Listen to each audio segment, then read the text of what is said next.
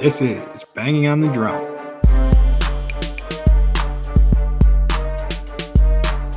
It is another beautiful day in West Central Wisconsin, and welcome in to Season 2, Episode 22 of Banging on the Drum. I'm your host in Florida, P-Dog. Joined with my co-host up there in West Central Wisconsin, M-Dog. Howling at the moon. How you doing, M-Dog? Doing well. What have you been up to this week? I've been up to a lot of things. So we'll just roll into the unders and overs right off the bat, because we did have a fairly long interview with our buddy Kiel on the Luke Fickell hiring and the direction of Wisconsin football. So I'll roll into my under, and my under is pretty simply said, with the way that football's been going in Wisconsin, my give a shit for watching football is as low as it's been ever. I've probably been watching more World Cup than I've been watching NFL football and college football, just because the states of Wisconsin football and Packers football right now. Yeah, so I get a little bit weird about Packers football when they lose. I get way more invested, I feel like, when they lose games than when they're at the top. Like, I love the fact that they win, right? But I feel like there's something I can do when they're losing. And I understand, like, that's not accurate. But I do feel like that must be like what it is, that I feel like there's something I can do to like help them get better as a fan. Obviously there's not, but when they have a rough season, like the year before they drafted AJ Hawk, they were, I think, 4-12 that year. And that's probably the reason I'm as big of a Packer fan as I am. Yeah, the Sam Congato year, there's some magic that you see come out. But right. Yeah. And so, like,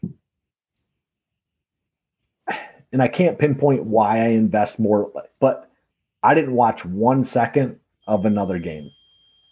Like, I didn't see anything. I was out all day on Sunday and then watched the Packer game when I got home. But I watched the whole thing, watched right up to the end, even though we're down 14 with 7 minutes to go or whatever. And I kind of understand that that's a loss, especially with the way Philadelphia had been moving the ball. But I watch right up to the last minute, and then I'm disappointed when they lose. Still, even though we're not going to make, more than likely not going to make the playoffs. So. Yeah, no, and I still hold out faith for every game. But I broke the rule talking about Wisconsin football before we even get to the Packer game. But I'm sure we'll get some more in there. But anyways, my over is still football related. So one of my wife's friends got us free tickets to the Florida versus FSU game this year. And I want to say FSU, I should know this, is like number 16 in the country versus Florida, who's been a struggling team. But anyways, it's a night game. Didn't start till, I want to say 8 o'clock, even on the East Coast, which is late as shit. But that place was absolutely rocking. And I'm pretty sure that place rocks, like whether those teams are, 1-10 each matching up against each other. And I'll preface this, like, I've never really been to like a good Wisconsin game, like against like Ohio State. I think I've maybe been to a Battle for the Axe. I can't even really remember off the top of my head. I'm pretty sure I've been to a Minnesota game. But for a long time, that wasn't worth a shit, that game. Exactly. It wasn't close. Especially probably when you were going. That's the time frame I was going. So it was absolutely the craziest college football atmosphere I've ever been in. And it was super, super cool to see.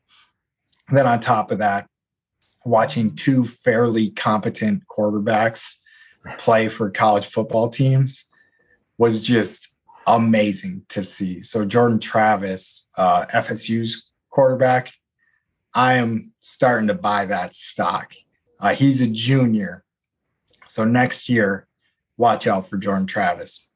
I listened back to episode 2 of our show, and I was early on Jalen Hurts as well. I was early. Oh yeah, you were big on the Eagles last year for sure. You were on that train pretty quickly. But I think it was more. So are the Falcons going to be super good next year then? No, that one's not there. But no, FSU though, I don't think it'd be a bold prediction to say they were good. But Jordan Travis is going to make some waves next season in the NCAA. I just wanted to post stamp that real quick. But anyways, that's all I got.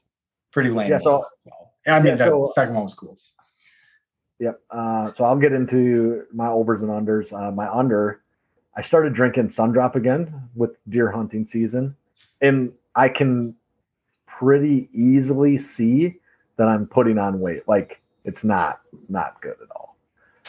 So I was probably down like right around 190, pretty steady for the last, I don't know, 5-6 months. And I can almost guarantee just by looking in the mirror that I'm probably pushing 200 if I'm not over 200 currently. And that's just from the mirror. And that really makes me not feel very good about life. Yeah, so I just probably. Oh, not even just from the mirror. You are kind of looking chubby. Yeah. I think I see it in my face on the camera too. So, yeah, it's not going well. But I love it, and that's only a week's worth of Sundrop. But that's 3 cases down, I believe, which isn't bad. Man, we got to find out when they change the recipe because Sundrop does not hit like it used to for me at all.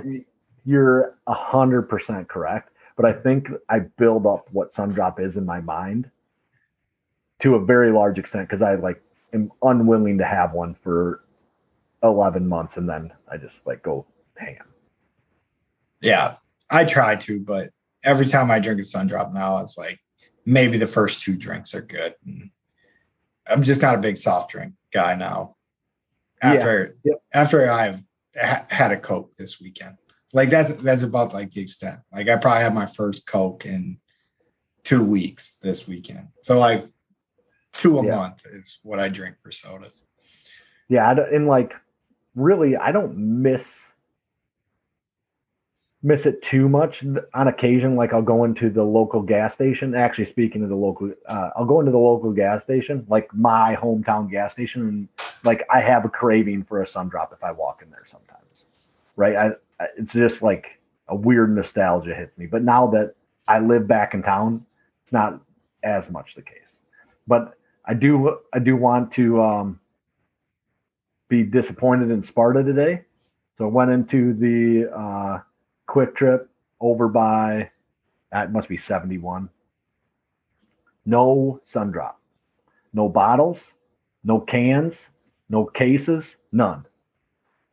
It's unacceptable, Sparta. Get your shit together. Get your fucking Sundrop in the store. Maybe Fast Eddie's is taking it all. I agree. That is unacceptable. I might have to give my uncle, the mayor, a call and let him know what's going on in his city right now. Get their fucking license taken away. Jesus Christ. But I will say that's where you messed up. When you go to Sparta, you go to Fast Eddie's. You don't go to the Quick Trips on the outskirts. Man, I'm on my way home. That's on the way. I'm not going to go across town to go to Fast Eddie's in order to. Then you just take the highway to Toma, and then you get back on the interstate. Easy peasy, Mike. It's only 3 hours to get home then instead of 20 minutes. Yeah, but Sundrop's still $1 at Fast Eddie's the last time I checked. Yeah. All right. Anyway, so I'll go into my over. Got out skiing for the first time this year already. We had to go 3 hours north to go skiing though. I don't think there was anything down by us that was open. So I got to a new ski hill, Trollhagen, it's north of Eau Claire. So we had a nice little drive, but spent 5 hours on Sunday skiing with the oldest kid, it was a good time.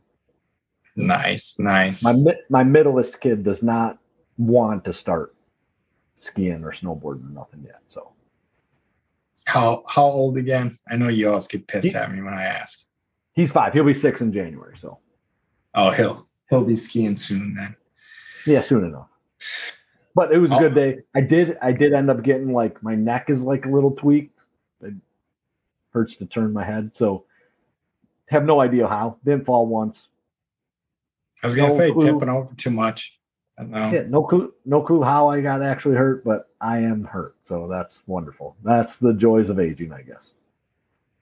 Yeah.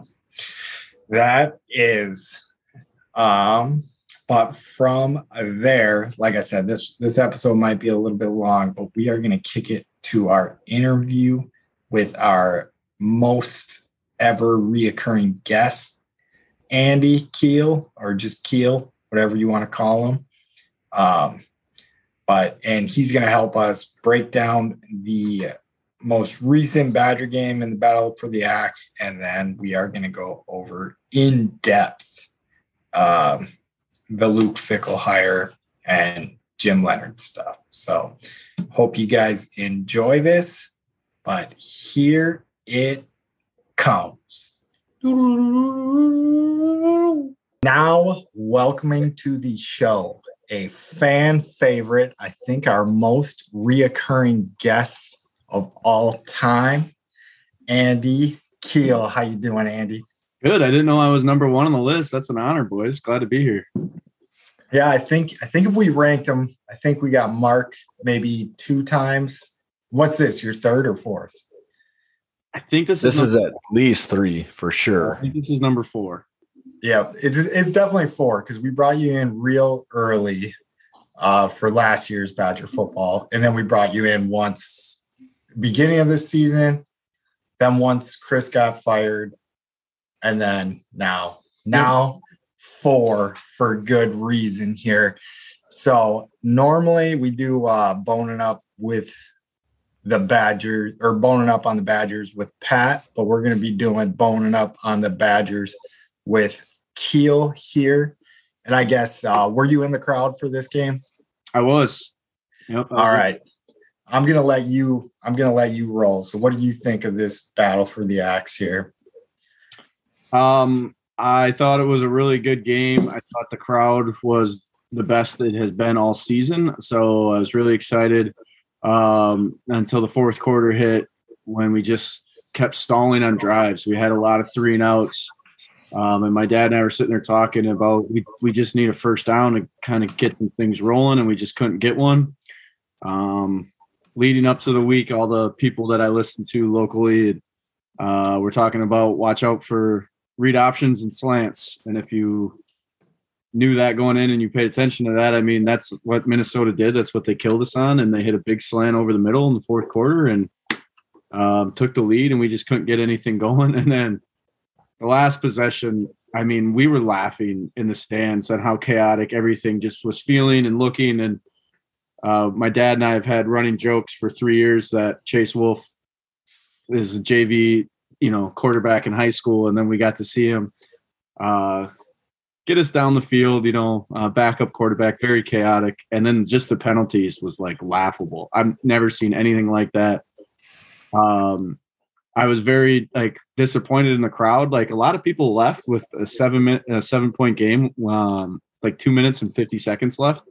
So I really wanted to score because I was disgusted with everybody who left. It was nice out. It was, it was a night game. It was the last game of the year, but yeah, it wasn't -20 or nothing, right? I mean, so we had a pretty decent week last week. Yeah, it was I mean, it was pretty warm. I get it, 6-6 season, losing to Minnesota, but we still had a chance to win. Like, if we would have went to overtime, we would have needed the crowd, and they'd all left.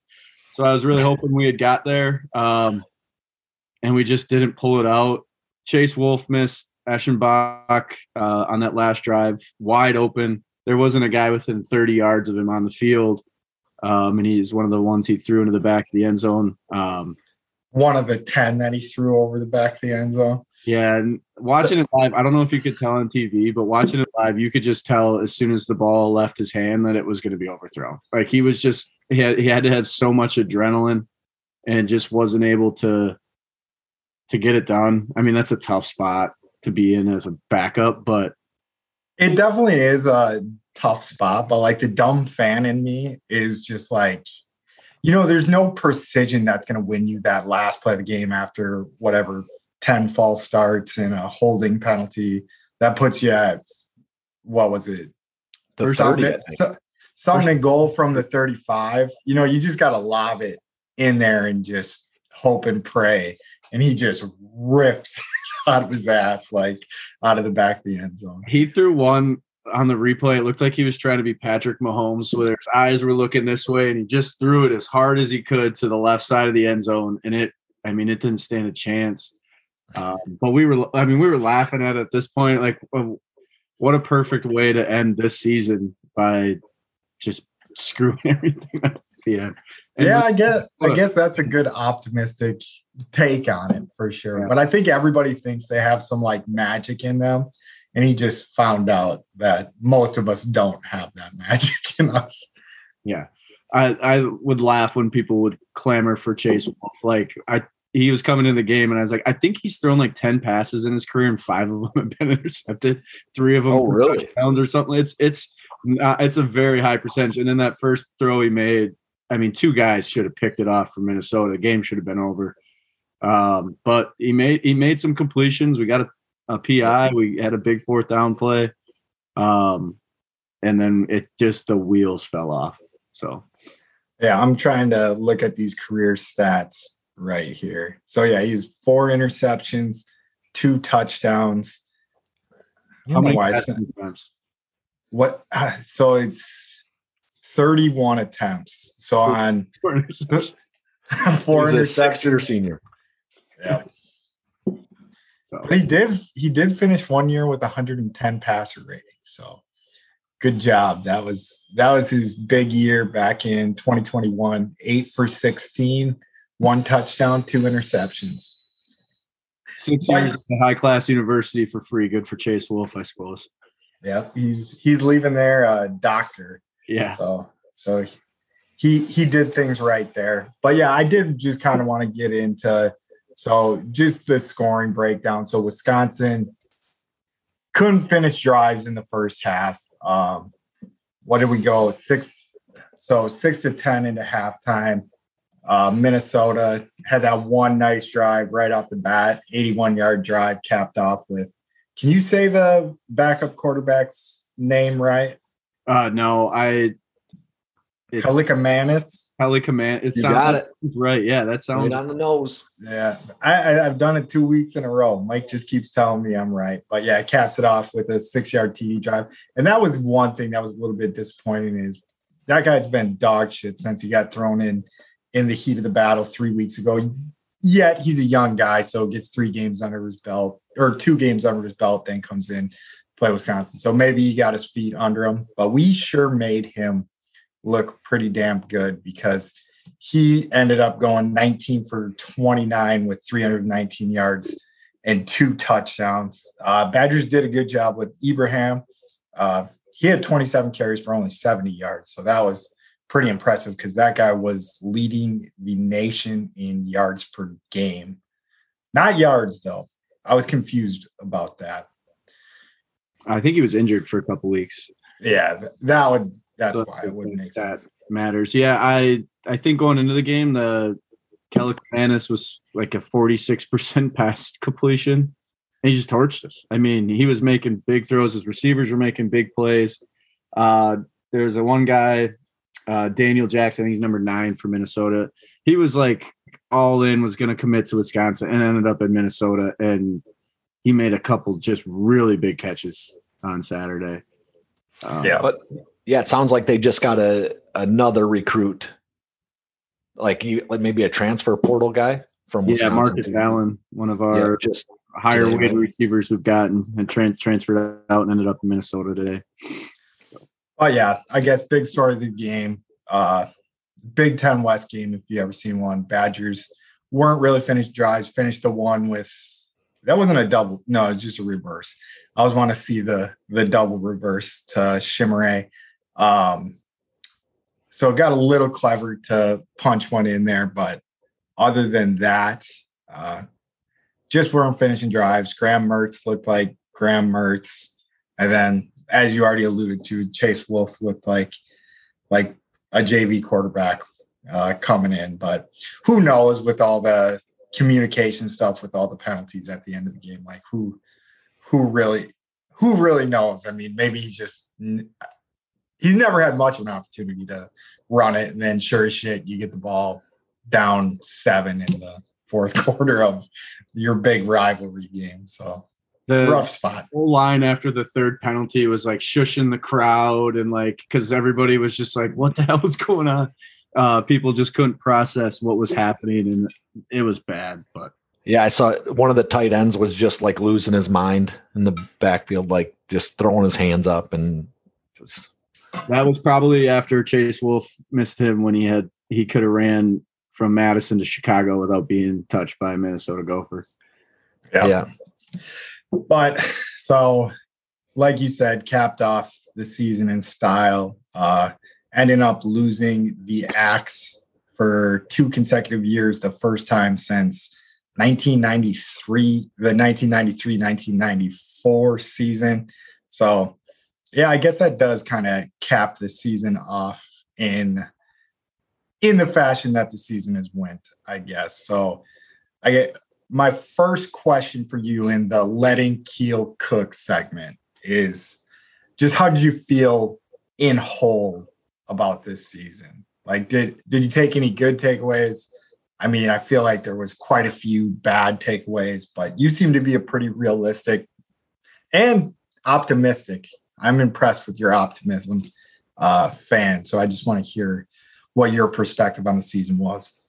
Well, I think when we did the preseason show, I said we were going to go 11-1. I can't believe, I guess, where we're at,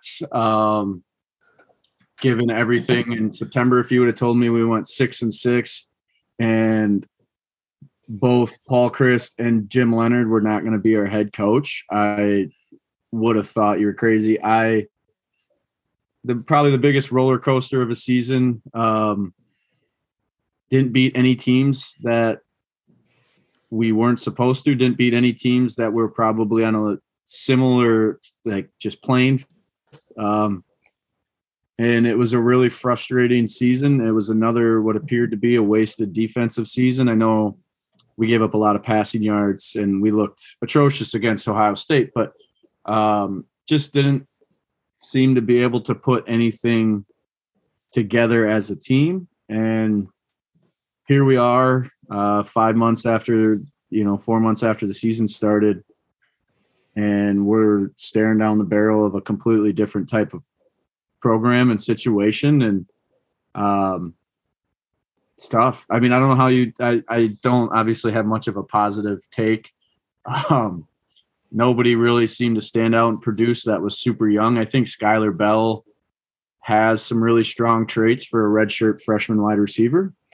But our offense looked the same as it's looked the last three and a half years.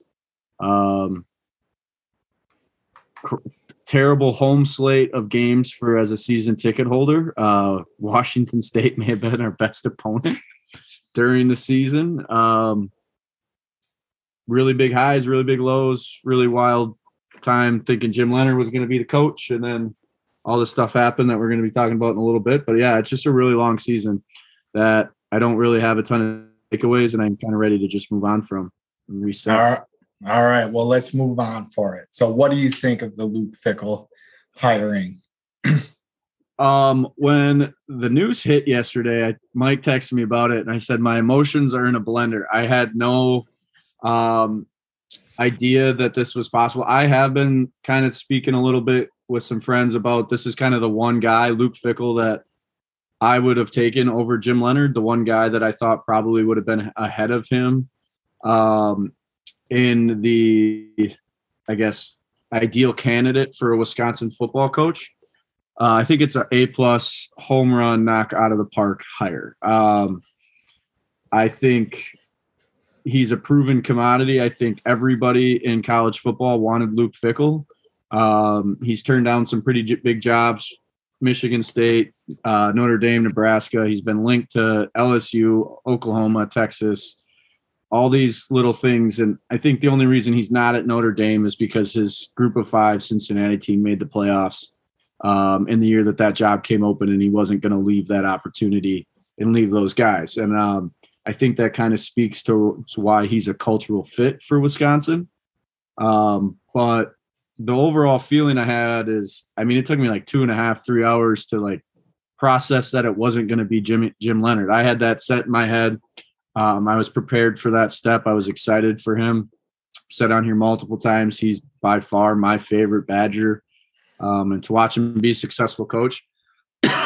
But I was not mad at any point. I was just kind of sad. I knew that this was the right hire. I knew that Luke Fickell was, if you could get him, that's the way to go. And I just didn't think we would be able to pony up the cash to go get a guy like this. And I didn't think that of all the options that he had, that Wisconsin would be the choice to finally step away from Cincinnati. I just think the timing was right. Cincinnati's moving to the Big 12. There's a big race, I think, to get Big 10 and SEC jobs because of the way college football is moving, because of where the money is going. And I'm really excited on what this means for like the overall program. Yeah. So if we turn it to the sad side of things. So obviously, like you said, like if there was one coach that could beat Jim Leonhard out, it would probably be Fickell. But where do you think Jim Leonhard goes from here? I don't know. Yeah, it's a tough question. Fickell today said that he did speak with Jim Leonhard. He's open to keeping Jim Leonhard on the staff, and they're going to speak again on Wednesday. I think there's probably less than a 10% chance that he stays on staff. They did post for both positions, OC and DC. So yep, and they did that before Fickell's press conference today, and that's where he kind of said that. I would be really surprised if he stayed. I know that in that scenario, I don't know if I could stick around a program like that, but you never know if he goes home and has a conversation and him and his family decide that he's still making really good money. He's still in the place that he loves. It's a really unique spot because Luke Fickell went through the same thing when Ohio State hired Urban Meyer. He took over for Jim Tressel at Ohio State as the defensive coordinator, interim coach, Ohio State alum, went through this whole process just for them to hire Urban Meyer. He thought he was going to get the job, and he ended up staying as a defensive coordinator for 5 more years before he moved to Cincinnati. So I think that there is some unique circumstances. If there's anybody who's going to understand what Jim Leonhard's going through, it's the guy that they hired, and it's just a weird coincidence that their career paths kind of align very similarly. So I don't know if he looks at that as the positive standpoint. I don't know if he looks at that as something that this guy's going to know what I'm going through. He can help me out. He knows how to give and take with where I'm at. But I think the bottom line is screwed is the word I'm hearing. I don't necessarily agree with that, but Jim got a really, really raw deal with what happened. And there's really no other way that I think the AD Chris McIntosh could have handled it. It's not like, hey, Jimmy, we really like you, but you're number 2 if Luke says yes. So come on down if he says, no, and we'll make it work. You can't really do business like that. But I think this is the only candidate that would have beat him. And I think that's probably something that Jimmy has to be able to recognize. And maybe he realizes that and wants to stick around. But if I had to bet money on it, he's going to be either a head coach at a smaller school, the highest paid defensive coordinator in college football, or ideally, so we can still root for the prodigal son of Wisconsin, the defensive coordinator for the Green Bay Packers. Yeah. So that would be sweet. Fickell pass on the Ohio State job when Urban left, or how did that kind of pan out? So they chose Urban Meyer over him, and then they chose Ryan Day over him. So both he was gone when Urban Meyer left, though. He was not a part of the staff anymore. So he was already at Cincinnati? Yeah, he had just taken, I think he was in his second year at Cincinnati. Okay. That's crazy. I didn't realize that. That makes me feel better because I was like, we got an Ohio State guy. So this is going to be the stepping stone to Ohio State. So he's got some burnt bridges at Ohio State. So we don't have to worry about that stepping stone at the very least. And everybody's talking about Ryan Day getting fired. He's lost 2 games in the Big Ten his entire career, I think. He's making $10 million a year. I think everybody is fine still where they're at. With I don't think Ryan Day is getting fired. I do think that my biggest concern about the Fickle hiring is that it's a stepping stone into something else. And I guess I don't know where that someplace else is currently, but I could pretty easily see that being like a USC, a UCLA, a Texas, Oklahoma, any SEC school or any Big Ten school. I think the way things are currently panning out is that if you're not in the SEC or the Big Ten, you're going to be left out of the big games at the end. I get that, and I think a lot of the fan base has this fear, especially to like Ohio State, right? That's the only school that I worry about. And Luke Fickell has literally had tons of opportunities to move to other schools from Cincinnati. He's been incredibly selective. He's turned down big jobs in the past. He's already turned down places like Oklahoma. I shouldn't say turned down, linked. He didn't show mutual interest in. And I just don't think he's that type of guy. Now that changes. College football changes. Money changes those type of people, I suppose. But he's had those opportunities for big time jobs and he's turned them down. Now he is very much a Big Ten guy. I've heard on several national podcasts that he has no interest in moving south or west, or even into like the ACC type of conference, which makes me very excited that he looked at this opportunity kind of as a place to settle. I think if he had his choice, he would want like a Penn State or a Michigan. But I think he looked at the landscape. James Franklin at Penn State just got like a 10-year extension. Jim Harbaugh probably isn't going anywhere anytime soon with his success. And he looked at Wisconsin as one of the top 5 teams in the Big Ten, with a good culture that fits his type of, I think, what he's built at Cincinnati. It's very similar. And I think that's why he decided on us, would be my guess. He said that in the press conference, but he's a coach in a press conference. He's going to give you the positive speech. Yeah. Do you think he got passed up for the Nebraska job? No. I think Wisconsin's a better job than the Big Ten or the Nebraska. So we're biased, Kiel. I'm just saying, you know what I mean? Like the national media doesn't think that. I disagree with that. I do listen to a lot of national podcasts, specifically Andy Staples' podcast that he has. He's a big athletics the athletic guy, does a national podcast.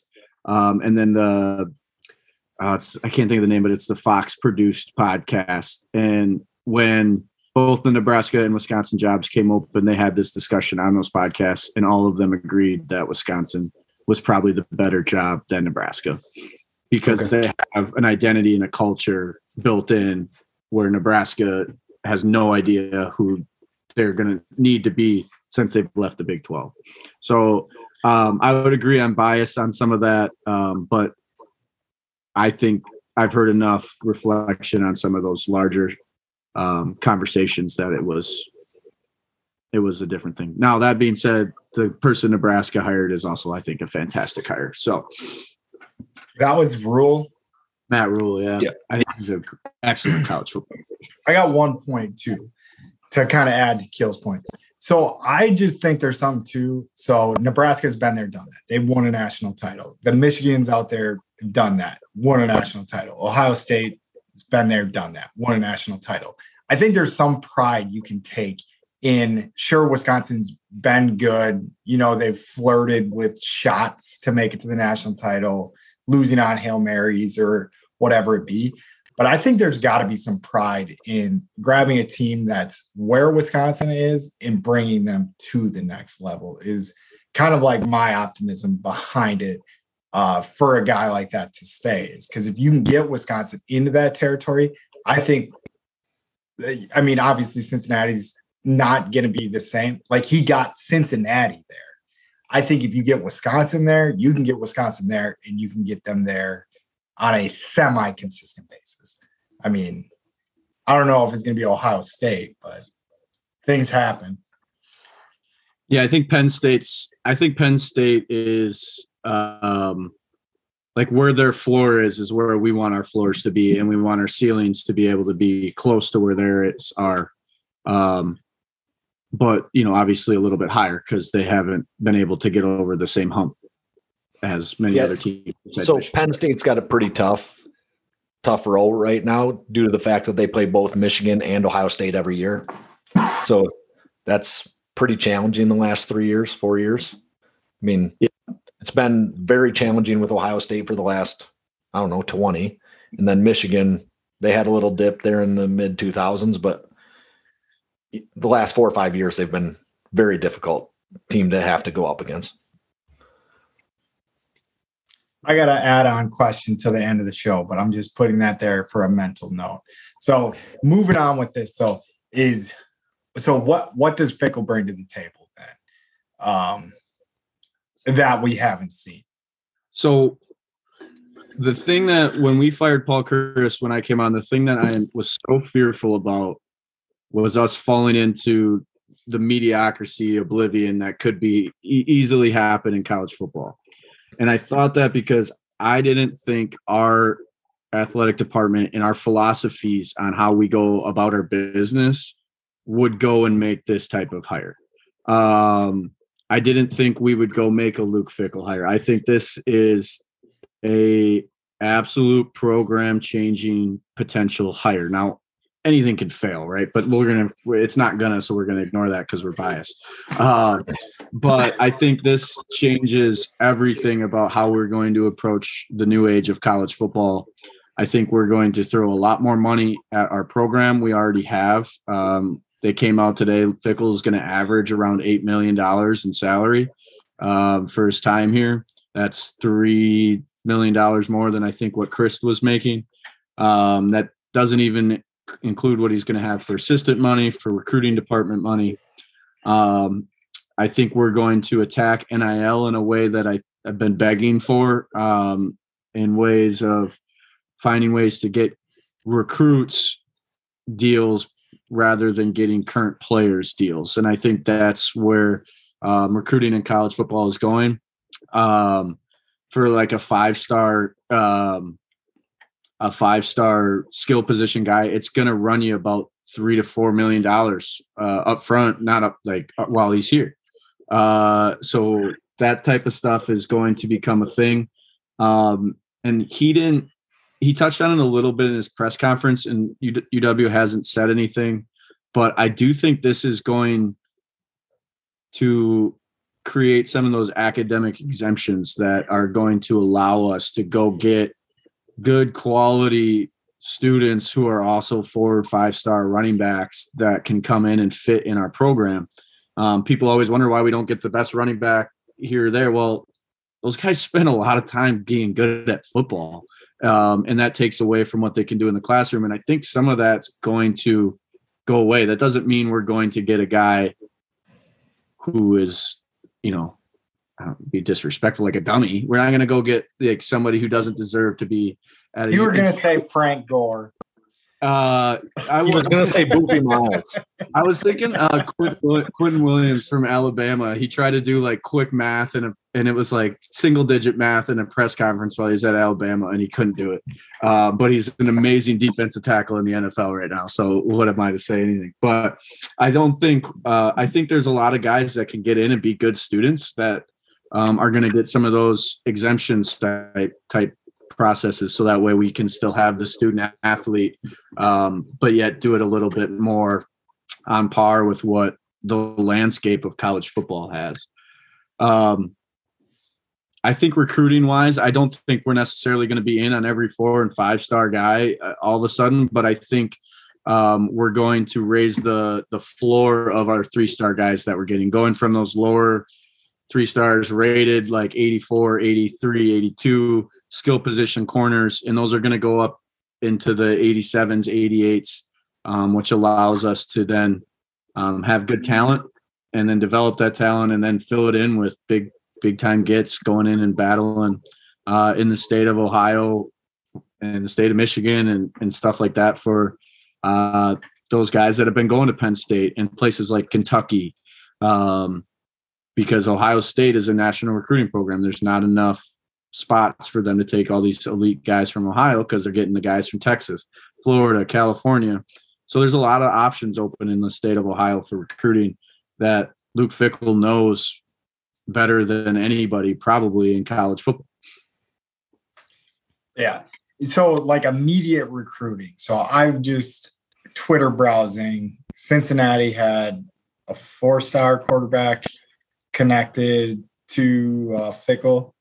Yep. And are there rumor? I mean, I guess what I've seen is rumors flying that it sounds like he might be able to pull this guy with him, or is that stupid?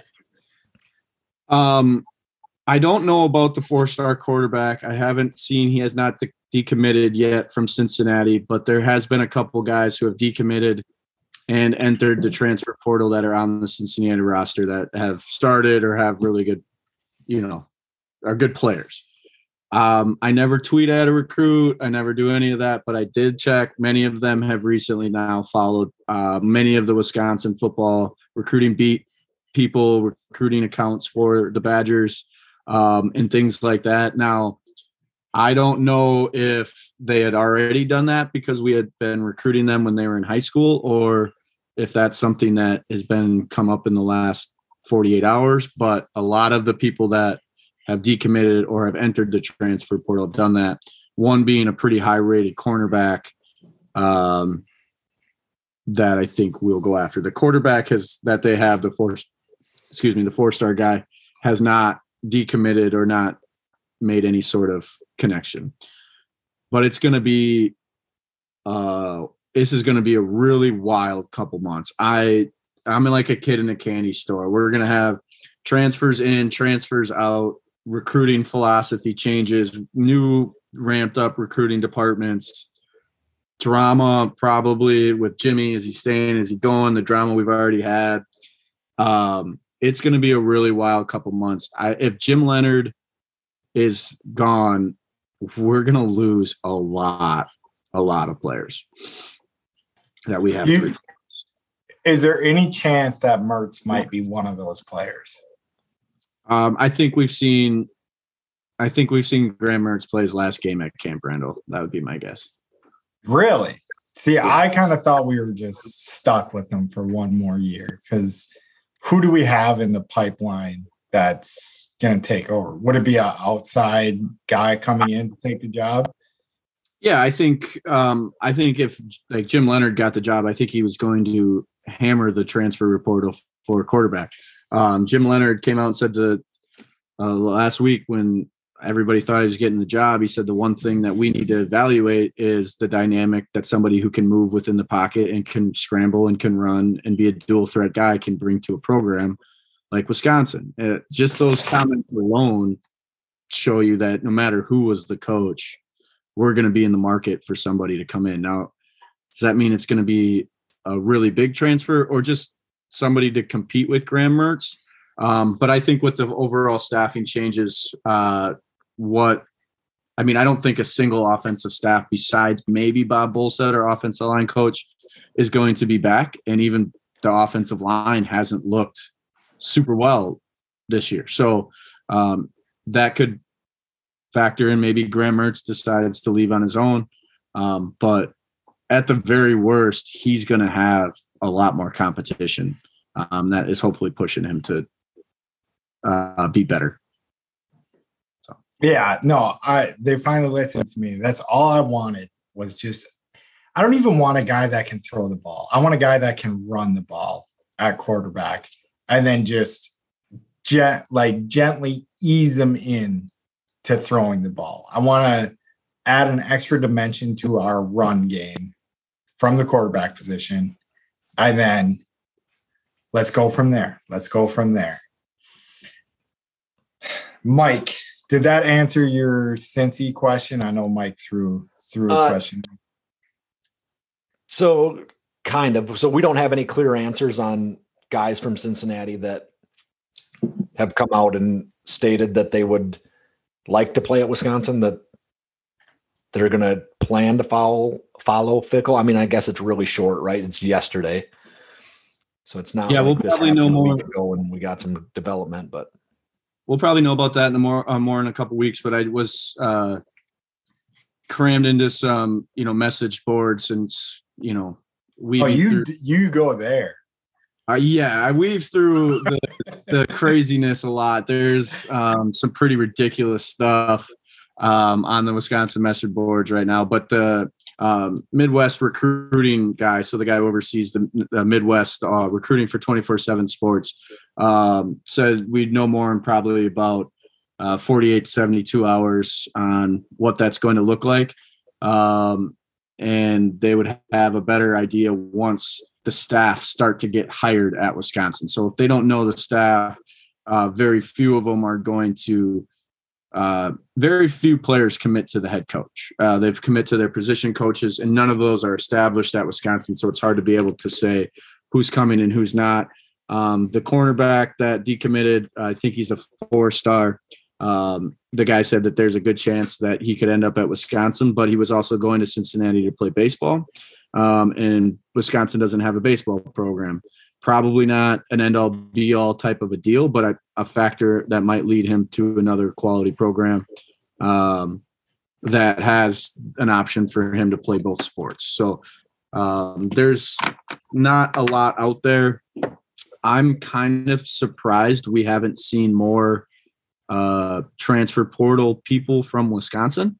The way the players advocated for Jim Leonard, the way they spoke about why they wanted him to be their coach, I thought we were going to have a mass exodus in 24 hours, but it sounds like maybe they're giving Fickle a chance. They're listening to what he has to say, and then are going to decide that situation for their futures in a couple days here. Now they have till the 5th. Is that correct? I believe they have well into to see. I think you can enter the transfer portal at any time. I know that there's something with when you lose a coach, you can transfer within so many days. And I was really confused by that. I don't know the exact rule, but you can transfer at any time now. So maybe it's just players can get recruited that way.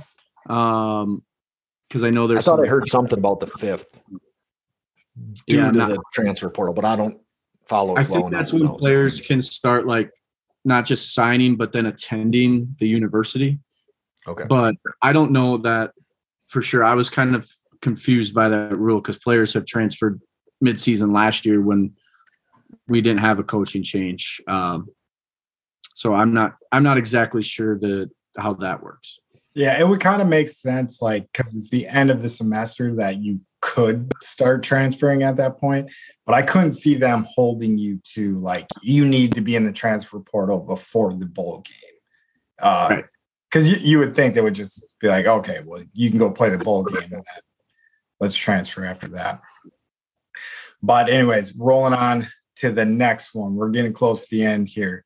So what does this do for the identity of Wisconsin football? Do you think we're still going to be get the offensive linemen, run the ball, play good defense, grind it out? Yeah, I think we're going to have a similar kind of smash mouth approach, but I think that we will evolve in a way that we've wanted to evolve as an offense for some time. So I do think that, if you look at the Cincinnati's offense, they obviously had a dynamic quarterback, 2nd-round pick, could move with his feet, but they developed him into a 2nd-round draft pick from I think he was the 100th ranked quarterback recruit or something I heard on one of the national podcasts. Into a 2nd-round pick and somebody who could lead their team to be as competitive as a team like Cincinnati can be against Alabama. And I do think all of that stuff that he's been doing at Cincinnati can get elevated to more of that Big Ten standard, that Penn State standard, where we're in the top 17, top 15 recruiting classes. And we're bringing in guys that can elevate our skill positions. I think the biggest thing that we've seen at Wisconsin the last several years is we cannot scheme anybody open. All of our guys are like, when's the last time you saw a post route in the Wisconsin offense that's got a guy just running down the middle wide open? I think some of that stuff is happening at Cincinnati. I think Fickle knows what that's going to take and what that needs. And I think our offense will evolve into what we have. But I think the bones of what the Wisconsin program are going to stay, because it's what we can recruit locally to make us successful. So I think you have to keep what that looks like. As far as defense goes, I mean, Fickle's a former defensive coordinator. He runs a 3-3-5, which isn't totally dissimilar to the 3-4. It's just replacing a linebacker with another safety or a corner. But I think our team is built to run the 3-4, and I think he's a talented enough guy to make those decisions if needed, if we stick with that. I think we're going to maintain a good defense. He gets great defensive players. Look at what he put into the NFL last year. He had 9 players drafted from Cincinnati last year. So I think that speaks to his ability to identify talent in the recruiting and then continue to develop them. And we talked one of the times I was on here about Iowa getting better defensive back recruits and 5-star safeties and this type of stuff. It's because they put him in the NFL. So when you start doing that and you have his track record, you take a good scheme, a good place like Wisconsin, and then you add that element, what I think just elevates everything when it comes to the talent production in our program. I am very excited to see what kind of happens with some of that. Oh, yeah.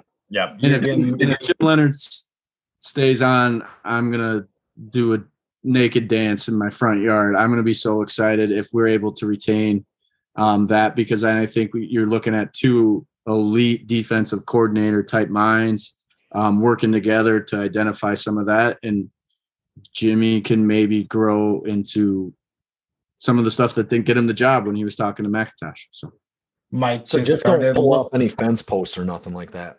Yeah. Mike just started looking for his. None of that shit. We don't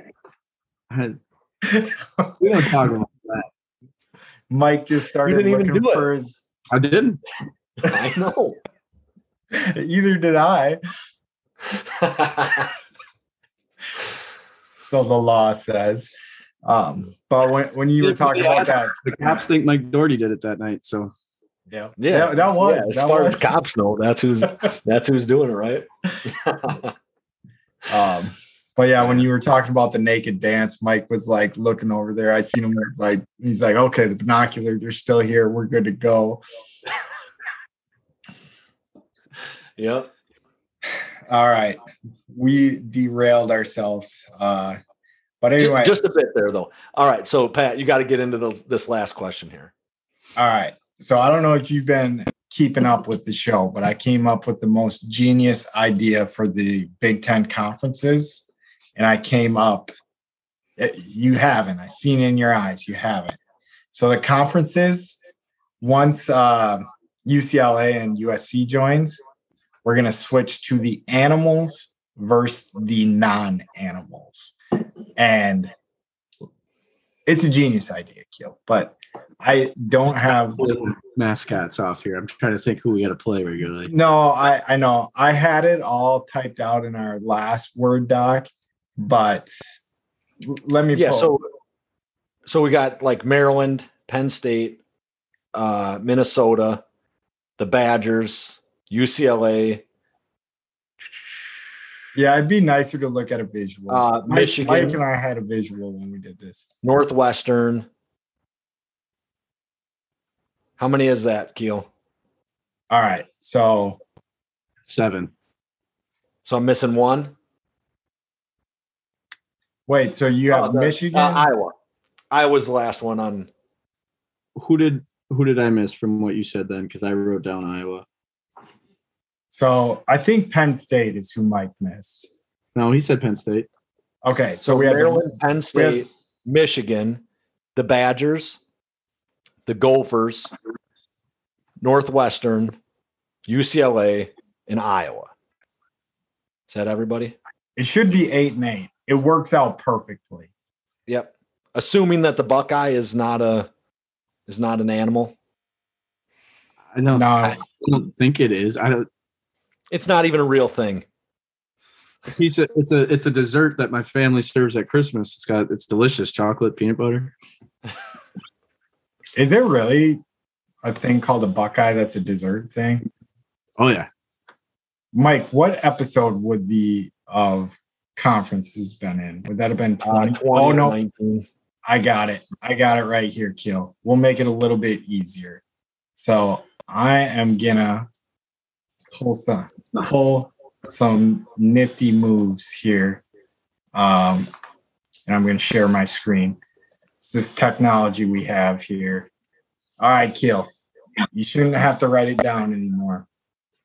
So here is the conference breakdown for the animals versus the non-animals.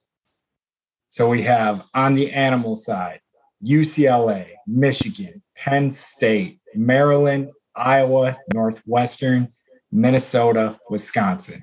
Non-animals, USC, Ohio State, Nebraska, Michigan State, Rutgers, Indiana, Purdue, Illinois. Perfect. I'm writing a letter to the commissioner. Not only is it 8-8, it's like competitively really well balanced. And tell them how you solve the rivalry games. Well, no, I just went back to the leaders versus legends for the rivalry games, because in the leaders versus legends, it was like the rivalry was on the opposite side of the thing. So the rivalries aren't completely solved yet, but I think we're going to be making some new rivalries. So you see here, so UCLA, USC, that matches up pretty well. Michigan, Ohio State, that matches up pretty well. I think I would go with, I don't know who I would put Penn State against, but Maryland is going to go against Rutgers. That's going to be their rival. Tell me, who's Penn State's non-animal rival? Maybe Nebraska's good. Maybe that's fine. The other thing is that some of them don't matter, right? So the Michigan-Ohio State game matters. The Wisconsin versus the Minnesota game matters, right? Like you have to have those. I don't know that Penn State like nationally has a rivalry game that actually matters. Like Ohio State, but yeah. Biggest traditional rivalry is Pittsburgh. Yeah, so they could play that either way. Yeah. So the only thing is, we would have to create some new rivalries in this. I mean, we wouldn't have to, like Mike said, you don't like really need to have your rivalry. But I think if we're going to set the foundation, we're going to say we're going to cut this off at 16 teams. I don't know if we're going to do that. We would need to make a couple new rivalries. But a lot of the rivalries still exist in the format that this is put up. But I just wanted to toot my own horn. At the Big Ten office yet? No, I'm working on it right now. I want to get pictures in there first, because I think they respond. I think they respond a little bit better to pictures before I completely. It has to be visually appealing, right? I mean, so we don't want to just send up shit, Excel documents or something. Yeah, but I don't know if I can parlay that for some money or something, but I just want to see it happen, because I was always a proponent of the leaders versus legends. Like, people shit on it, and I think they shit on it purely because of the name. But since we've moved to this West East thing, it's the East. Like, that's leaps and bounds better than the West. At least when, I don't know, was it only 1 year where we did leaders versus legends? It was a couple. but like it was way more balanced. Yeah. Than But it is so now. the SEC has always been off balance too, with their East. And West. this is where we're going to take that step and be above the SEC. Animals versus non-animals, but they can't change the name at all. It just has to be that simple. It's animals. Non-animals. Yep. The That's NA. it. I'll say can't take my idea. I like it a lot. I mean, completely it works. I get the concept. I think it's fantastic. I think That's you should. all I needed. I think he would at worst get a like not pretty good idea. Yeah, he would He's get probably already heard it the last time you mentioned it on the episode, Pat. I mean, it's got to be out there now. Well, he's one of the 12 that's been listening in. Yeah, probably. I mean, I wouldn't doubt it. What did you guys think of us choosing Fickle over Leonard? So I was the same as you. I was a little bit torn, and I read a tweet that I think summed up the emotions of like what you could go through at the time. Is like it could still be true that Jim Leonard, like you said, it's not really getting fucked over, but like getting a raw deal and Luke Fickell being the best hire. It's just like all those things can be true. Like I feel bad for Jim Leonard. I wish things would go differently for him in that situation. But then on top of it, if you got a guy that's taking Cincinnati to the playoffs coming to Wisconsin, how can you really complain about that guy being there? So that's all I got. Yeah. So for me, I think that it's probably you hired the most sought after coach in the country, right? So nobody else is going to move. Like Jim Harbaugh is not moving to another job. Ryan Day isn't moving to another job. Who's the guy at Clemson? Dabo's not moving to another job. Nick Saban's not moving to another job, right? So the only time you're going to really run into a guy who's going to take a different job that's like an elite level coach is if he's coaching at a lower level school. And not like Cincinnati is just in a lower, it's not in a Power 5 conference. It's might be moving to that, but even then it's moving to a Power 5 conference that just got gutted by losing its 2 powerhouse teams, right? My personal opinion is that I think it's kind of a mistake. I think he should have hired Jim Leonard, and not because Fickle's going to be a bad coach. I think he's going to be good. I think that he can excel the program probably to whatever he wants. I think he can be one of those top 5, coaches in the country. Like, I don't think that, but I also think Jim Leonard can do the same thing. Maybe it takes him 10 years instead of 5, where Fickle can do it in 5 and it takes Jim Leonard 10. But I don't know that Fickle stays 10 years. That's my concern. And he could, like, if you turn Wisconsin into a powerhouse school, just the same way, Alabama kind of got flipped on its head and got turned back into a powerhouse school. Clemson wasn't a powerhouse, 15 years ago? So you get the right coach, you can turn the schools into a powerhouse. And so maybe he does stay if, right, you in 5 years you are competing for the Big Ten title and going to the playoff just about every year. So I could be wrong on that he never leaves, but I assume he'll leave. Mike stuck to his guns. I thought I was going to get to call Mike out here real quick. So in our text conversation, I said, we might need to get Kiel on this week. And Mike said, who'd they hire? And I said, Luke Fickell. And Mike said, I hate it. Yeah. So, I hate it because I think he'll jump ship. Not because I think he's going to be bad, though. No, I got you. I think he'll be good. That in your mind, though, Mike, is if he gets a big job, that means he's done a good job. That's what I said. Yeah, I mean, you're not wrong. But we watched a guy jump ship after he had a 3-loss season at Wisconsin, when I don't know that we'd had a 3-loss season in the previous 3 or 4 years. Old Joe Anderson? Not Joe Anderson, Joe Bielema. Oh, Brett. Yeah. Yeah. But yeah, so then and then Anderson jumped ship too. And maybe Anderson can't stay because he won't have the success. He wasn't going to be an elite level coach.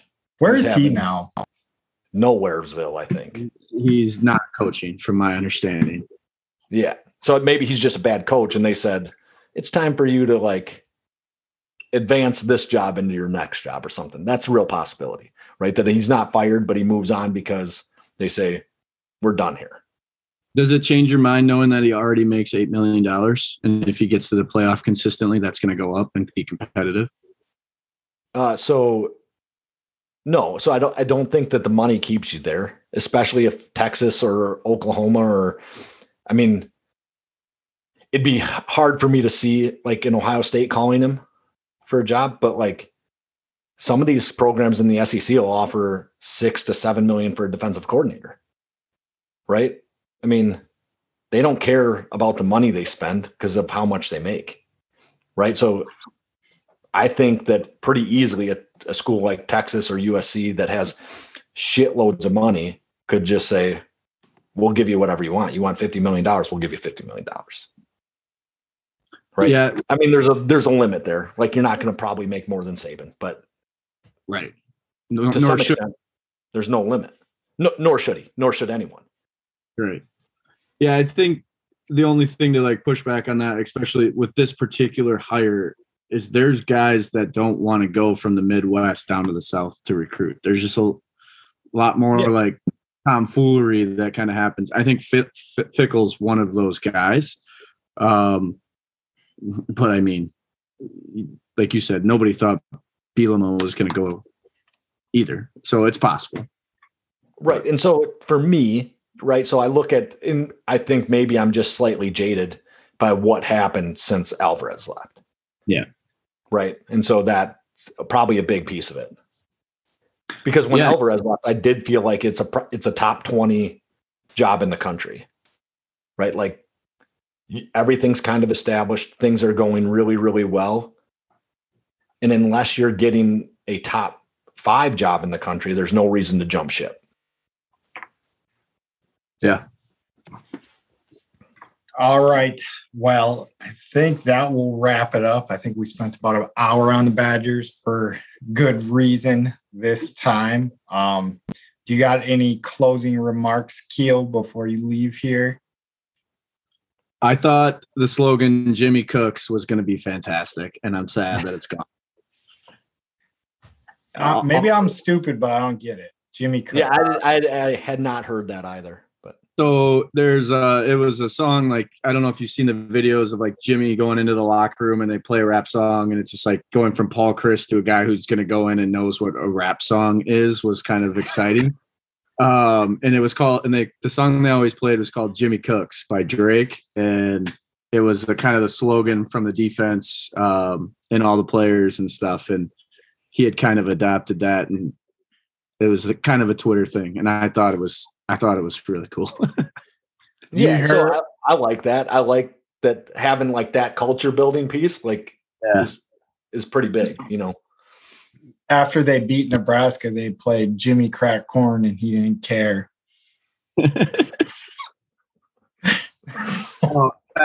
Be prepared. There's a good chance Brandon Allen's going to leave. So, we'll he says if Jimmy stays, he stays, right? So Jim Leonard stays, he stays. Yeah. Like you said, 10% chance. There's a bunch of players at this, like, it wasn't the press conference. It was like an invite only, like, boosters thing. And there's a bunch of players there, and somebody tweeted out a picture, and the comments were all like, "Oh, where's Braylon Allen?" Braylon Allen did tweet out that he was in class. So he was busy. I thought that was kind of fun. I'm in class. So, well, yeah, he should get off his fucking phone and start learning something. Jesus Christ. It's probably like music caprice or something. He's in the early stages yet. He's only a sophomore. Yeah. No. Yeah, hopefully we can hold on to him. But as always, Kiel, thank you for coming on. We appreciate all the insight and you sitting there freezing your butt off at Badger games. Apparently, the last one wasn't too bad, and then giving us the inside scoop. So always good. Absolutely, guys. Appreciate it. Thank you, Andy. All right. That was our interview with Kiel, breaking down some Badgers football and looking forward to what we have coming in the future for the most part. I think the only person that wasn't looking forward to the future was Mike. But Mike, how did you feel about the interview and what Kiel had to give us? Yeah, I think that he makes a lot of good points, that there's going to be a lot of turnover and we really don't know exactly where we're going, right? We don't know who our offensive coordinator is. We don't know who our position coaches are. We don't know who our defensive coordinator is. We're going to see a lot more like going on after this, but I do think Fickle can be successful, and I think that we're all at least there, that we think he's one of the best coaches in the country. And you guys just think that he's a forever Badger, and I think not so much. Yeah. No, I mean, I got a lot of confidence. I didn't realize the story that he was the defensive coordinator, kind of got in the same boat as Jim Leonard there, stayed on the staff, and then got passed over for the Ohio State coach again, because there's got to be some bitterness there.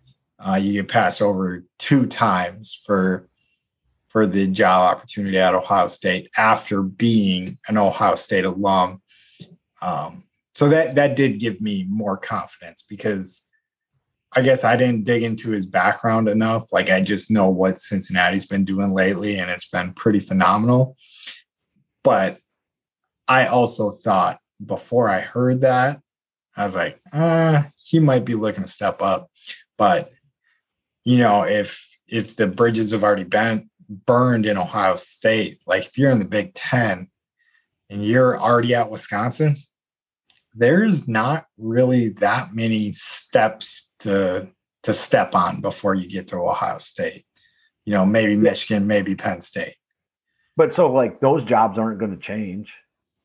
Like Harbaugh probably never leaves, right? He's a Michigan alumni. And then Franklin, I don't know. Do you think he ever leaves? Those might be the only 2 jobs that are better. Well, I think we covered it in the interview, like that he just signed a 10-year deal, which I know if he starts crapping the bed, like it's not impossible to get rid of him. But no, I felt really good after that interview. I hope you, as the listeners, are a little better informed after this one, because I was, and I'm looking forward to it. I'm looking forward to the experiment. I hope Jim Leonard lands on his feet wherever he goes. I hope he stays. I mean, I don't think that unless somebody's offering him like a real head coaching job, there's no reason for him to leave. That's kind of my personal opinion. I get that he has to not feel good about that, about kind of where he falls in this whole thing. But honestly, to play under or to coach under another defensive coach and to be able to like kind of like progress your skills and watch someone we think is really, really good at being a head coach do it, that could be really beneficial. Yeah. Yeah, we'll see, because I feel like Jim Leonard's a smart enough guy to know, maybe there's not a job he could take this year. So sitting back and taking the defensive coordinator job, which I think it would be his if he wanted it. Well, I would assume that he has a contract and that it doesn't like go up every year, right? So I heard that they posted the DC job, which to me says that like they're not retaining him through this either, right? That like he either quit or like I want to say the GM, but the AD said he was done, which I don't think in the first 24 hours should have been what happened.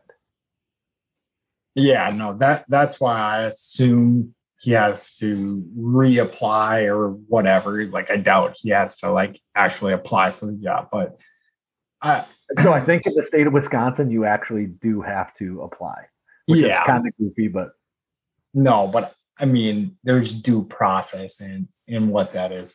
And we talked about it earlier on earlier episodes that we were wondering if Leonard wasn't hired because some of the due process, but apparently the job needs to be posted for a week before you can hire somebody. So there was something to that, but they posted the job like a week the previous Saturday. And I think it was pretty well assumed that Jim Leonard was going to get the job. And even in like some of his press conferences or post-game conferences, it sounded like he thought he had the job. So my guess would be that McIntosh knew that it was not going to be him from the jump, right? So that's the reason you wait to post the job. So you fired him after the Illinois game, which was like week 5, something like that. It was pretty early. I mean, it was hot the day we went to the game. You were in town that day, right? You were in Madison. Yeah.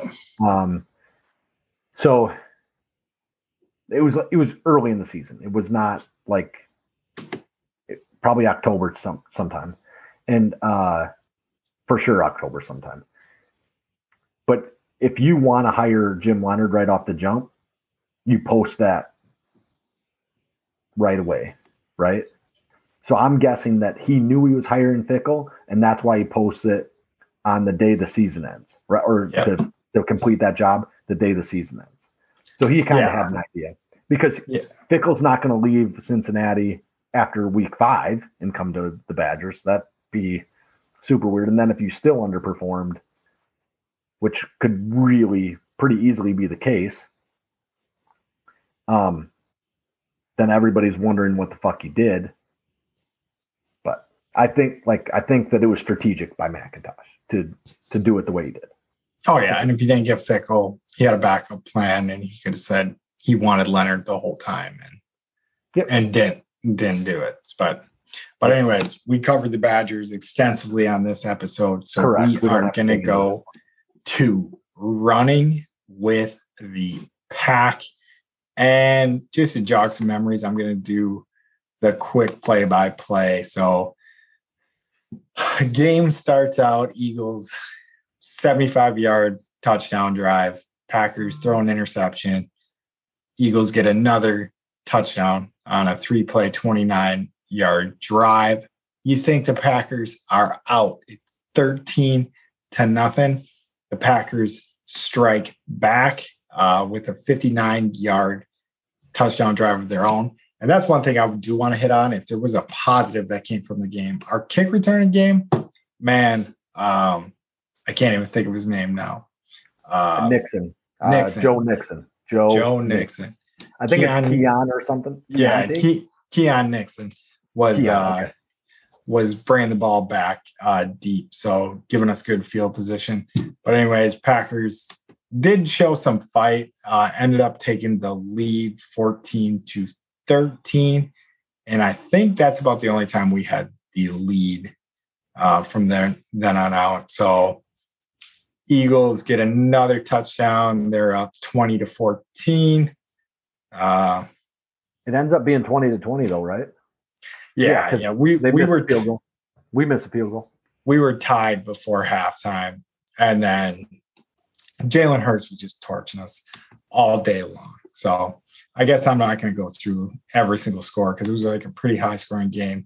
Anyways, long story short, Eagles win this game 40-33.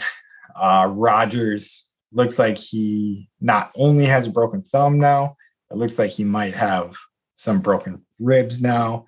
Jordan Love comes into the game, kind of lights a little bit of a spark. It was interesting to see.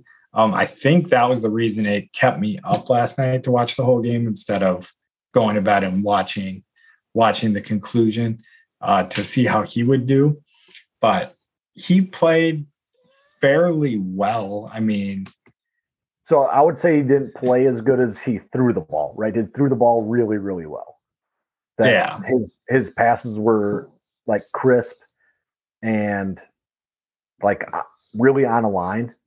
And I think we don't notice that as much when Rodgers is healthy. If he comes in when Rodgers is healthy and takes a series or two in either a big win or a big loss, we don't notice it as much because Rodgers' arm looks really, really good, but so did his. We did notice that Christian Watson is really fast. He made two of those defenders look like they were running in mud. Like they looked like they had good angles to me, and they still got burned up the sideline. In the pass that Love completed there was kind of perfect. Like he put it right in front of him, allowed him to run through it. Watson has dropped that pass a number of times for Aaron Rodgers, but playing with a little bit more confidence, that helps. And then I thought Love threw one into the end zone to Randall Cobb that I thought Cobb got pass interfered with a little bit early, which I thought was also a pretty good throw. Yeah. Right. That's a throw. That's a touchdown making throw if he doesn't get bumped early. I'm not too worried that we didn't get the call there. I think that it's kind of bang, bang, but I thought the throw was like really, really good. So yeah, I was pretty impressed with the way he threw the ball. I don't know if I was impressed with the way he played, but because of the situation of the game. Yeah, Love was fairly impressive. And I think we'll circle back to that. But I think the big story of this game, I guess, other than Rodgers going down, but in a season where we're 4-8 at this point, I don't know how that's the biggest part, because this game, like the run defense, the defense in general just got absolutely torched. And everything we talked about pregame, like keys to victory, like what to do on defense. I mean, they were spying Hurts a little bit, but it didn't seem like it was working. And I know that's like easier said than done, especially when you got Sanders running the ball as well as he was running the ball in this game. Hurts runs for 157 yards. Sanders runs for 143 yards. Anytime Hurts needed to make a pass, the Packers thought he was running. So he ends up going 16 for 28. Yeah, which is crazy. They got into 3rd and 7+ multiple times, and the Packers can't get off the field. They're so afraid of giving up 25 to 30 yards that they give up anything that's less than that. Yeah. And I think this was just like the final straw with me, at least with Joe Barry, is, man, there's something about that stubbornness to play the same exact defense on 3rd down. Like, I think we switched it up one time and brought some heat and played a little man, and it worked. And I just don't get why we abandoned that then. He doesn't. And maybe I need to look at the all 22. Not that I would know what I was looking at in the all 22. I would need someone probably telling me exactly what was going on. But it just seems like it's the same damn play every 3rd down. And every 3rd down, teams are converting on us. Like, I don't know what the season total for like 3rd down percentage versus the Packers is, but it has to be damn near breaking a record. So the Eagles were 8 for 15 on 3rd down, and then 2 for 3 on 4th down. Granted, that one 4th down stop when it was 4th and 1 was pretty damn impressive, keeping the Packers in that game. I know I am being a Debbie Downer about this one, but it was actually a pretty damn fun game to watch for the most part. Your defense needs to step up at some point in there, though, right? They need to get a stop somewhere. You can't give up 40 points and win a game. You just can't do it. The offense played fine. Yeah, I mean, maybe they have to stay on the field a little bit more, because so Eagles had 500 yards, and then they had the ball for 35 minutes to the Packers 25 minutes. Our one of Mike's keys to victory was give Jones the damn ball. Jones got the ball 12 times. Dylan got the ball 8 times.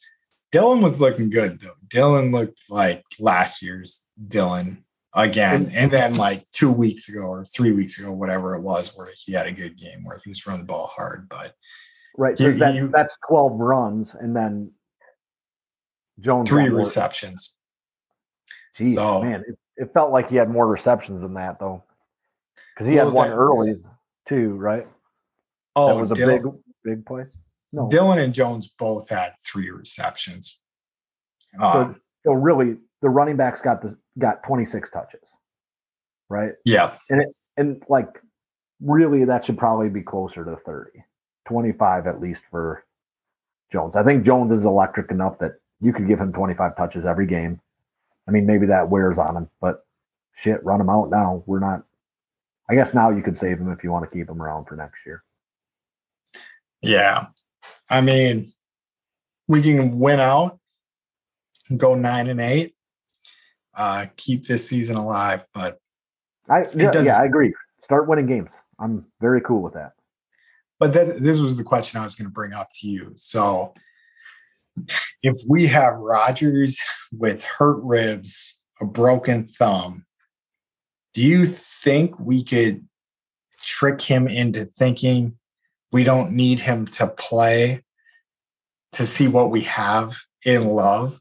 Because I think if Rodgers wants to play and you say, no, you're sitting out, we're not benching you, but we're going to say you're hurt, and we just want to see what we have in Love. And it's just like, we could justifiably have sat him after the Giants game if we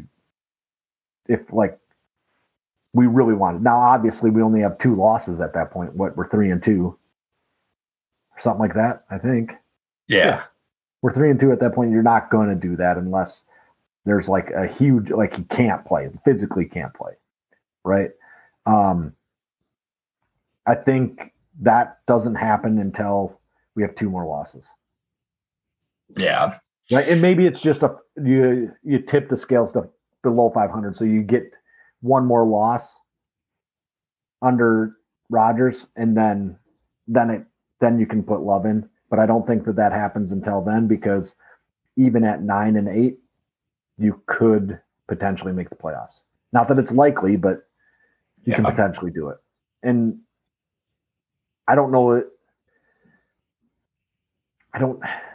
I would say that Rodgers is going to fight you the whole way, unless he is like really injured, or I don't think that he's a guy that wants to sit down. No, and it's just like a tough situation for like any human with normal emotions to be put in. Is, hey, we got this, like if you're at your work and we're like, oh, hey, we hired this guy that's younger than you, that's cheaper than you, that we want to do the same job as you, but we want you to tell them how you do this job effectively. I think you start feeling that hand on your back leading you out the door, which I don't know if it's the case. I don't know if it should be the case. I personally love Rodgers so much that if we did this, like, honestly, my thoughts behind it would be sitting him for the rest of the year to see what we have in Love. But if Rodgers is willing to come back next year and we give him that much rest and he can be healthy, I would say, Rodgers, this is it. Like, this is the last rodeo we have. After this one, you're out. I forget where we are in Love's contract, if Love can walk on us. But I would give Love the rest of this year. If Rodgers wanted next year, I would give Rodgers next year. So I think the danger is allowing Love to play right now, right? So if you allow him to play and he excels, he does walk. Because my personal belief on this is that you cannot replace Aaron Rodgers. You can't replace him with Jordan Love. You can't replace him. I mean, so I guess if you can figure out some way to get Josh Allen or Patrick Mahomes, or maybe like a Justin Herbert or Joe Burrows, if we're going to go back to our older days. His name actually is Joe, so you can't even forget it. Yeah, right. Like if you're going to go and get one of those guys that appears to be an above average talent at the quarterback position and is in their first 3 years in the league, maybe then you can replace him. But I don't even know that like Herbert or Burrow replace him, to be 100% honest with you. I think Mahomes and Allen can. So we still would have Love for 2023. That's our option, right? That's a team option.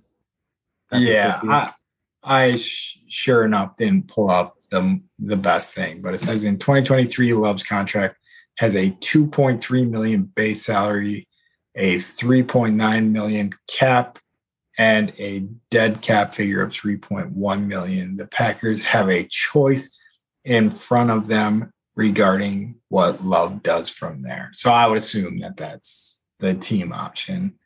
Yeah, so I think that right there. So we can probably keep him controlled, but if he goes out and he plays really, really well,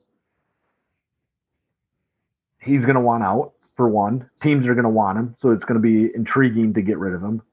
And then you're rebuilding with a brand new quarterback as well, right? So a guy who didn't sit for 3 years, which I think creates way more problems. So most of the teams in the NFL go out and they draft a guy in the top 10 or 15, and they dump him into their team immediately, and they fail. The vast majority of guys fail, mostly because they're not prepared to play at that level, and then their psyche gets broke. I think I guess that's a personal opinion, but like they get a little bit broke into the NFL, and they don't believe they can compete at that level. I think Jordan Love has built up some confidence in completing some passes and doing some things in the NFL that have been productive. And then he learns more, and he doesn't have to see all the failures that he has, where some of these guys just see failure after failure after failure. And then when they actually are understanding things, they don't have the confidence to actually act on those things anymore. Yeah, it is a very like sink or swim. I mean, there's going to be a couple guys that you throw out there early that are going to be able to take those things and have like a good mindset to see that they fail, but it's not or final. They were set up, or the coaches set him up correctly, right? So I think Ben Roethlisberger was set up correctly. Yeah. So he gets dumped in his rookie year, and he goes 15-1 because, one, they have a really great defense, and two, their offensive scheme allowed him to excel, right? They didn't rely on him. They relied on their backs and stuff like that. So, and then he had a great mentor in Tommy Maddox to ease him into the game. Yep. Tommy Maddox. But yeah, I mean, so to get back on the Packer game, I think the bright spots are that like our rookies, I think, are okay. I think our rookies are pretty solid players. I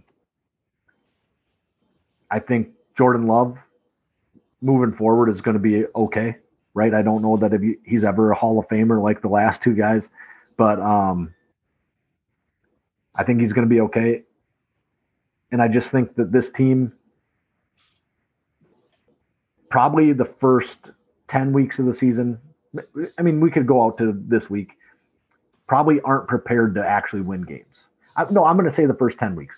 And then in the last 2 weeks, like you ran into buzzsaw teams. I think the Titans are kind of a buzzsaw team. They win a lot of games. Even if they, lose on occasion, they win a lot of games. They're a good, well-structured program. And then the Eagles this year, they are one of the teams, right? If there's 6 teams in the whole NFL that can probably win the Super Bowl, they're in that list. Yeah. They're a very good team. And that might have been a loss if we were clicking on all cylinders. Yeah. No, and just a little cleanup. One of our bright spots, Keyshawn Nixon. Joe Nixon. I knew what it was. So Keyshawn Nixon. So kick return game. Looks like we got something there. So I said I was happy with the way the kick return game, which has been fucking terrible for, I don't know, 10 years. Yeah. Have we ever had a kick returner that we're like, oh God, this guy's awesome? I think the last kick Blackman return, I think the last kick return for a touchdown was Randall Cobb. That's probably right. But Will Blackman, I can't remember another one. Yeah. was pretty good. Travis Jervey was a beast. Travis Jervey. That was in like before the Super Bowls, man. Yeah. And Desmond Howard. So yeah, Desmond. Yeah. That's like we've been bad forever. Like our special teams feels like it's been just atrocious for my entire life. No, that's a lie. Desmond Howard. I felt very good about our special teams at that point. There's a couple other guys in there too. But 10 years, I don't think we've had a really good return game. So I said something about like, man, the return, like the kick return is looking fucking awesome tonight. And somebody's like, oh, the Eagles are terrible. I was like, I don't give a shit. The Packers have been terrible forever. Like the fact that they can do anything, I'm happy with. Yeah. So I was pretty happy about that as well. Yeah. And I don't know. All I got to do to sum it up is defense definitely played like dog shit last night.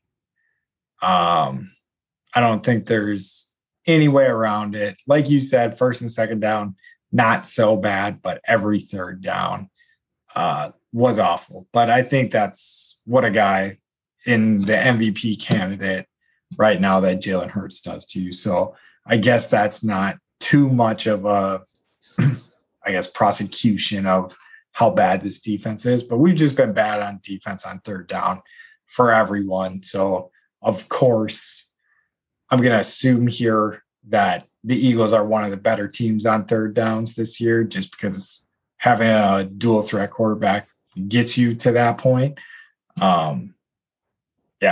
We just got burned on every single third down, it felt like. Yeah. I mean, hopefully in our next game, things can look better. All right. Well, I have faith we'll win. Probably won't lose another game. Yep. Yeah, looking at the schedule on out, and then we will roll into the Bing Bongs. So next week we have the Bears. So easy win. Rams, easy win. At the Dolphins on Christmas, easy win.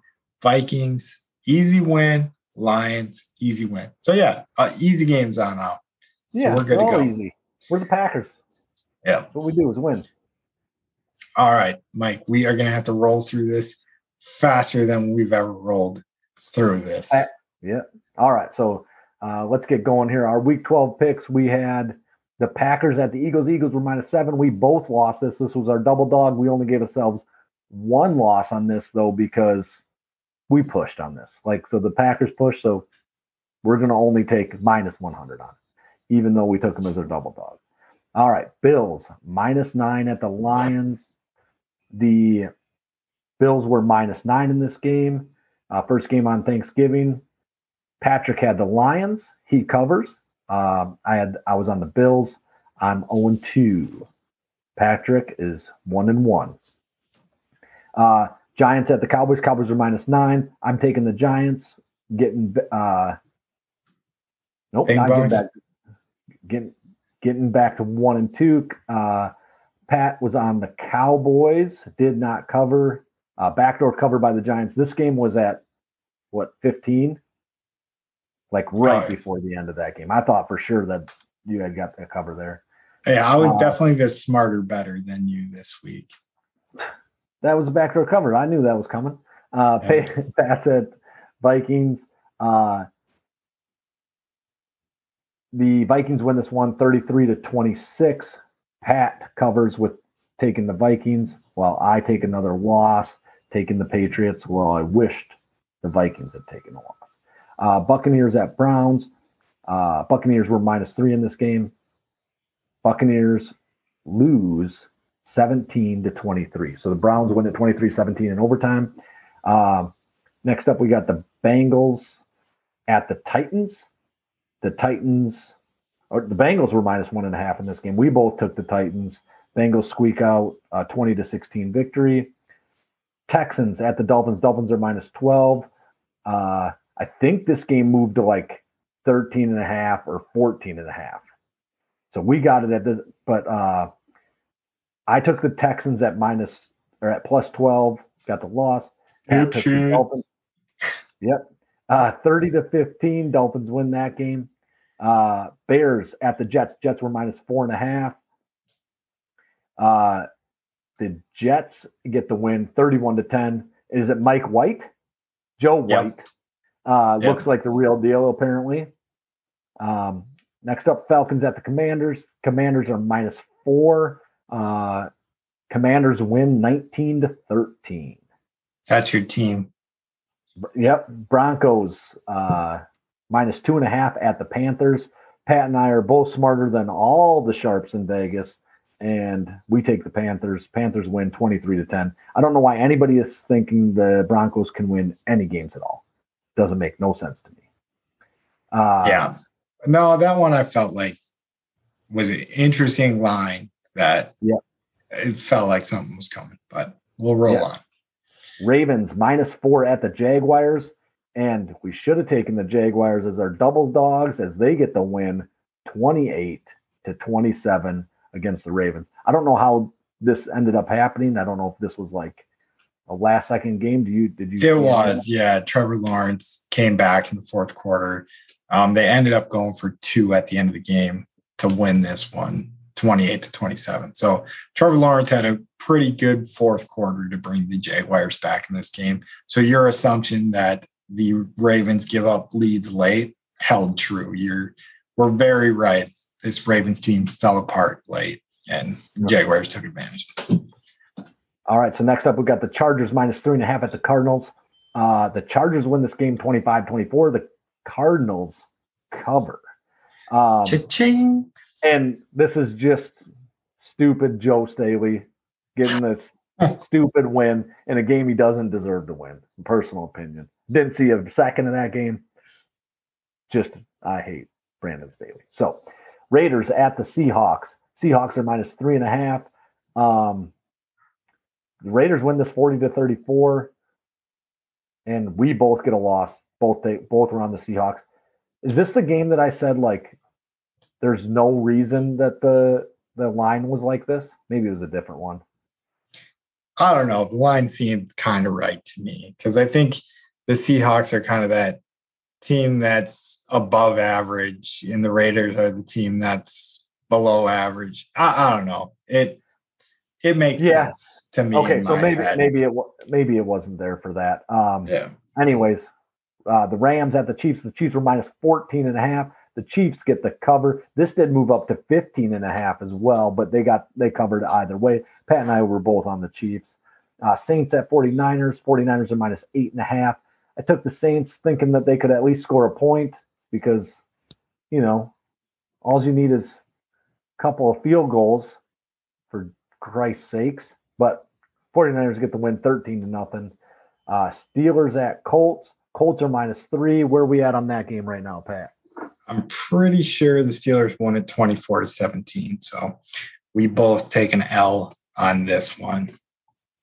I will make those red for us.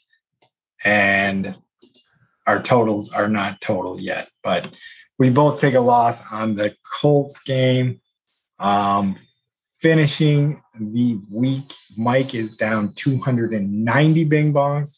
I am up 130 Bing Bongs.